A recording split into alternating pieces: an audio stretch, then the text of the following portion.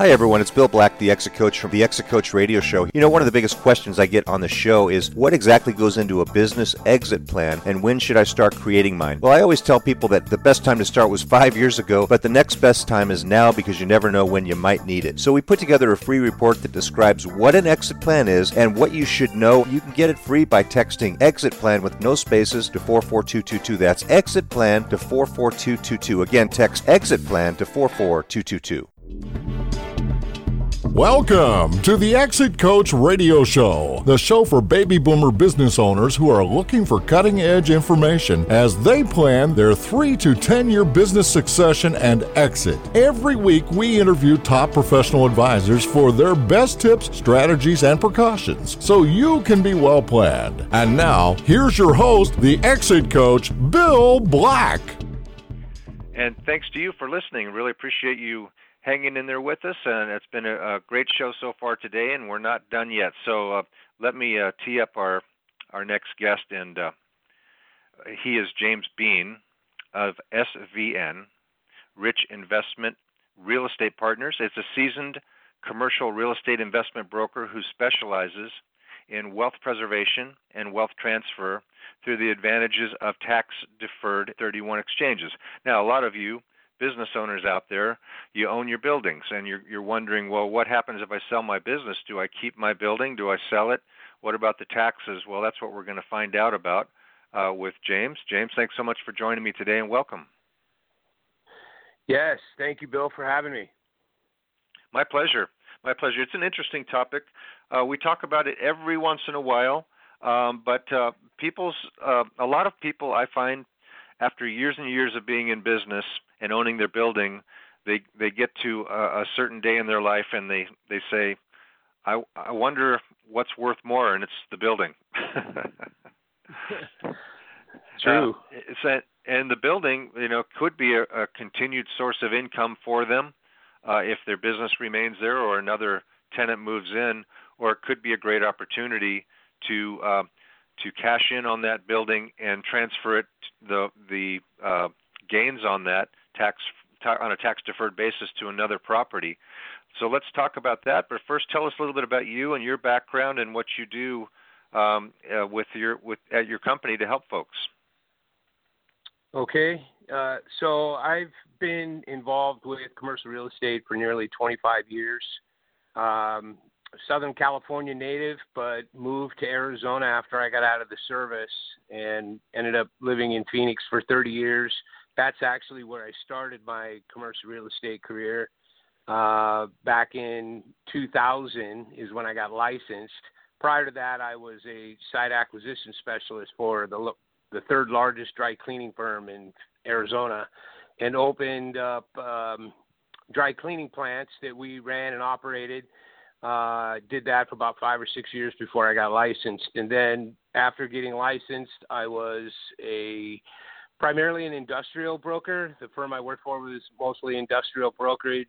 We were owners and also had investors that we represented and did our own property management. The team I was on, we grew that portfolio from about 1.5 million square feet to more than 6 million square feet. And just did a lot of transactions while I was there. And then 2010, I started focusing more on investment real estate. I was fortunate that brokerage I was with, they really encouraged ownership. So I was able to get a piece of deals, bring deals to the principals and get involved with those deals. You have, from an agent standpoint or a broker standpoint, you have a completely different vision when you have skin in the game. And ended up moving back to California in 2015, is now where I'm purely focused on investment real estate, both from people who buy real estate as an investor, or, like you said, people that are business owners that own their own real estate, and really using the power of the 1031 tax-deferred exchange to further and build that wealth. Or the other great alternative for people who own their business who have no interest in maybe selling their business necessarily, use the power of a sale leaseback.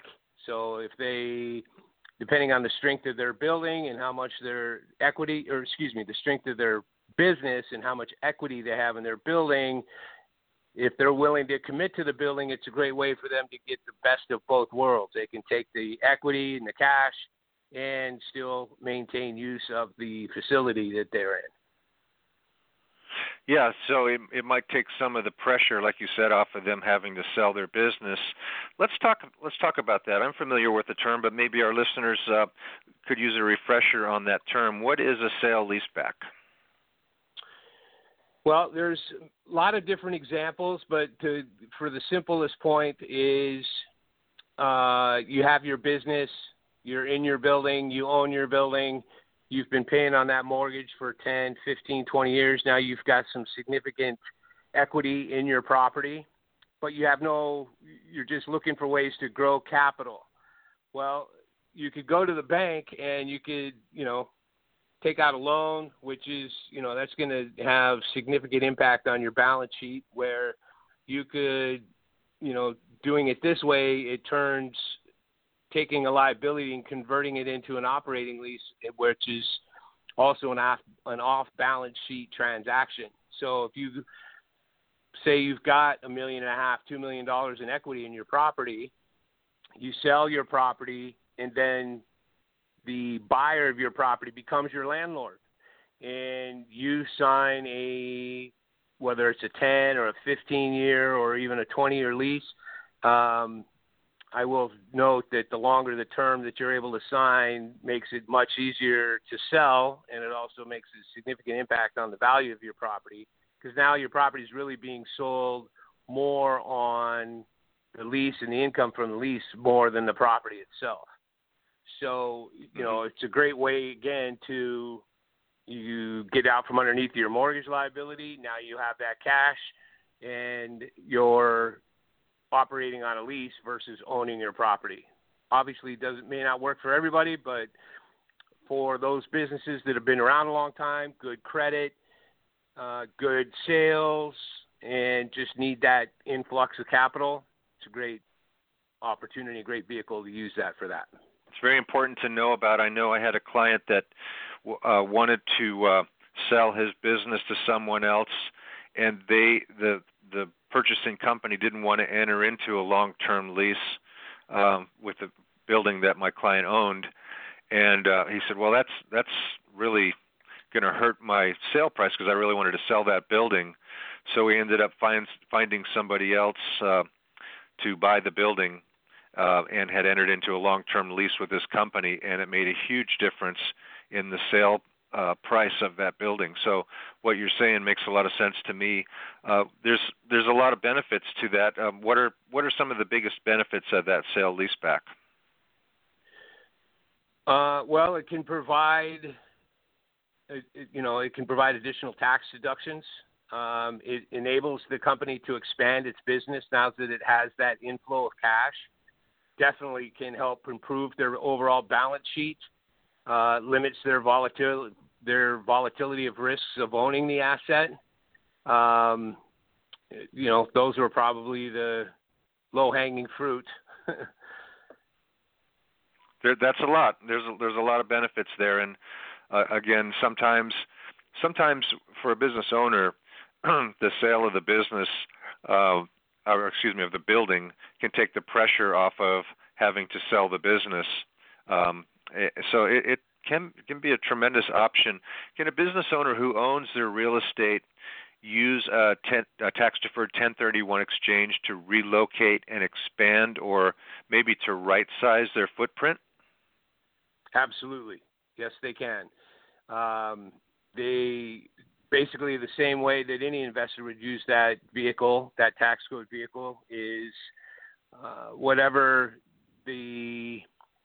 they go to sell that property, and they, again, aren't business notwithstanding, they're purely looking to say, hey, you know what, we've outgrown this property, we need to expand, or maybe even open a second location. That's a little tougher, because a property has to be relinquished in order to exercise the 1031. So let's say you're in 25,000 feet, growth has been great, and we really need to double the size of our footprint.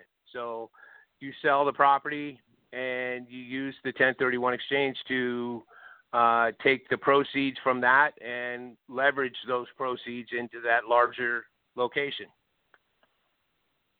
Let's talk about the other way, because a lot of businesses, of course, with COVID are finding that maybe they don't need as much space as they thought they needed, as employees might work more remotely. Can they? There are some limitations on that you have to. Well, you can tell me, but the size of the transactions kind of have to match up in some way, shape, or form for a 1031 exchange, right? That's correct.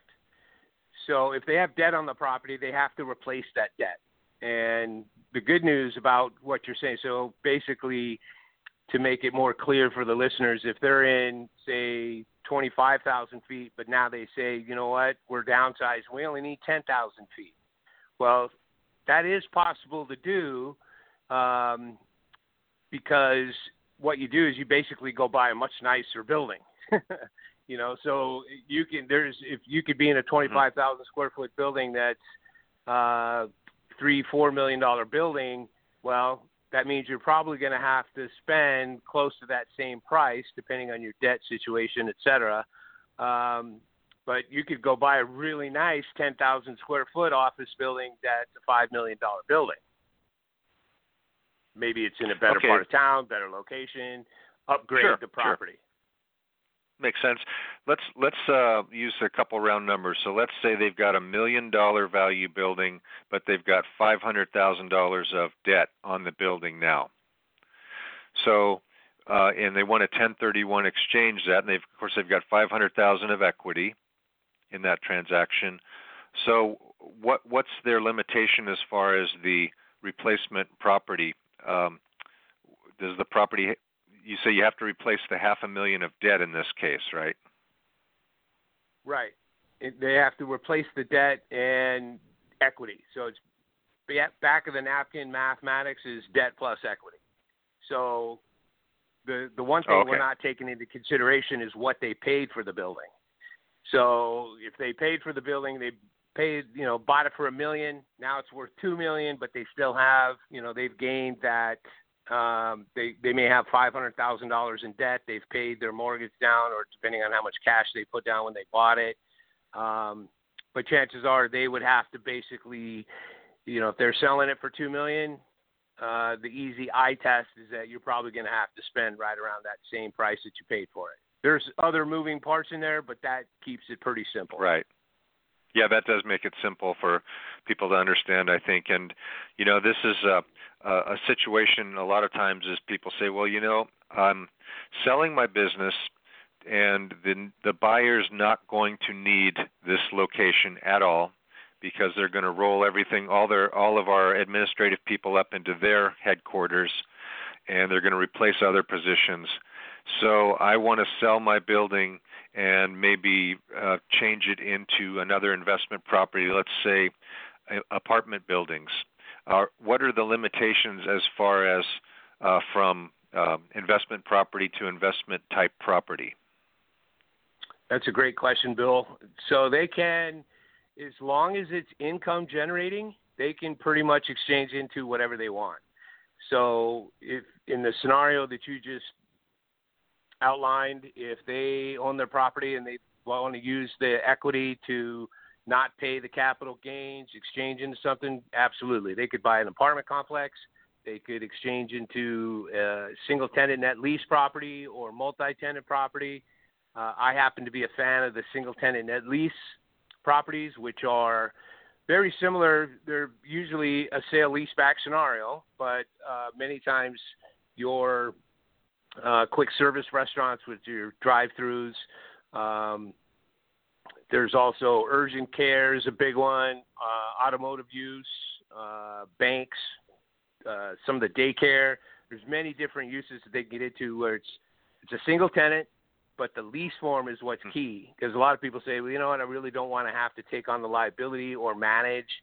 Well, these lease forms are on what's called a absolute net lease, where the tenant is 100% responsible for the property, the real estate, the operating expenses, everything. We literally call that income mailbox money.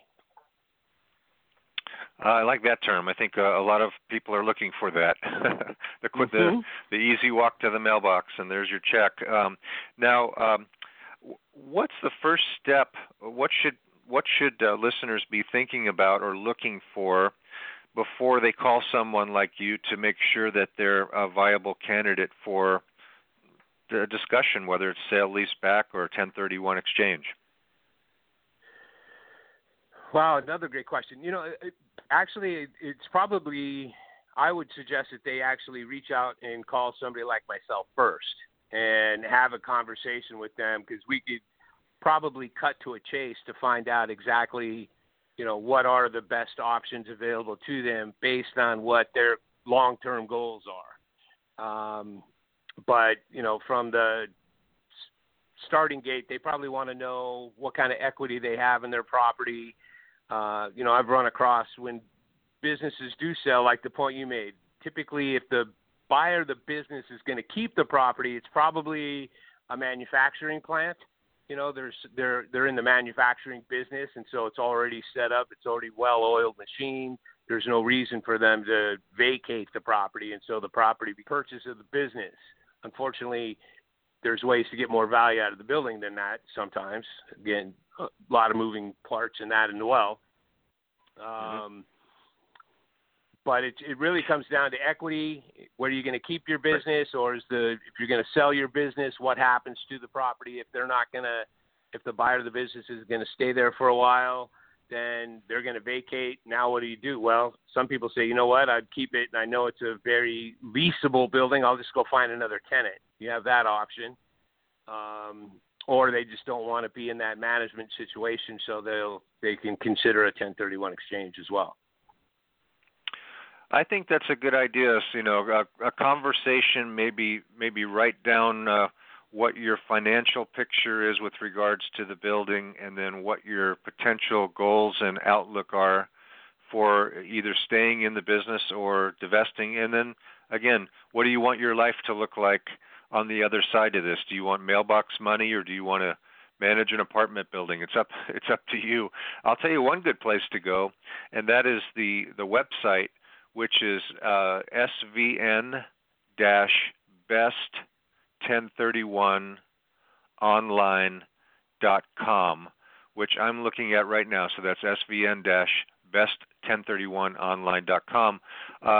It really starts right out of the gate with navigating your options for a successful 1031 deferred exchange. So the first thing you probably want to know is what the rules of the road are. What is a 1031 exchange? It's very clear right on the first page, and a lot of great information and discussions about that. And so that would be the first place I would imagine our listeners want to start, wouldn't you say, James? Absolutely. Now, if someone wants to talk about this, and one of the things that they probably want to know about is, I've heard there's a timeline for when, if I sell my building for 1031 exchange, I need to find that replacement property within a certain period of time. What's that timeline run? Well, the timeline starts from as soon as the day of close. So the day after close is day one, close of escrow. And so the first 45 days is what they call the identification period. And that's where you have to, if you go to the site, it explains it, but there's different ways you can identify property, and there's 3 different identification rules. We don't have time to go into those, but you have 45 days to get that identification period out of the way. And then ultimately, from the day of close, you have 180 days to close on that property, on the replacement property. Now, what I tell the people that reach out to me to talk about their options, I always say, look, if you know for a fact that you want to perform a 1031 exchange, we want to sit down and plan out that roadmap before we even put your property on the market to sell. Because what I find, and more than 60% of exchanges fail, and this is why. And a big surprise, even to you, Bill, is people don't plan it first. You have to plan out that roadmap first, because there's some a few landmines and minefields you have to navigate once that process starts. Because you may find a great replacement property, but if we can't get it under contract, then we need to be looking at multiple properties at the same time. That's just one example. So it's all about putting that plan out the roadmap first, then put your property on the market. Let's sell your property. We've got plenty of time to execute on the exchange. Great tips, great ideas. I really appreciate you coming on and sharing the topic. And don't miss on the website. Now, is it true? Can they just go straight to best1031online.com? Yes. Does that also get them home? Both domains work. So, okay, very good. And don't miss on the blog portion the top 5 most common myths of a 1031 exchange. I think you'll want to read that first, listeners, just to know that maybe things that you've heard may or may not be true. My guest has been James Bean. James, I really appreciate you coming on and helping our listeners understand more about this topic, and I encourage them to give you a call so that they can get clear on it and get their futures in order. James, thanks so much. I appreciate it very much. Also, too, to the listeners, anybody that calls me mentions that they heard me on Exit Coach Radio, I will give them a complimentary broker opinion of value on their current property.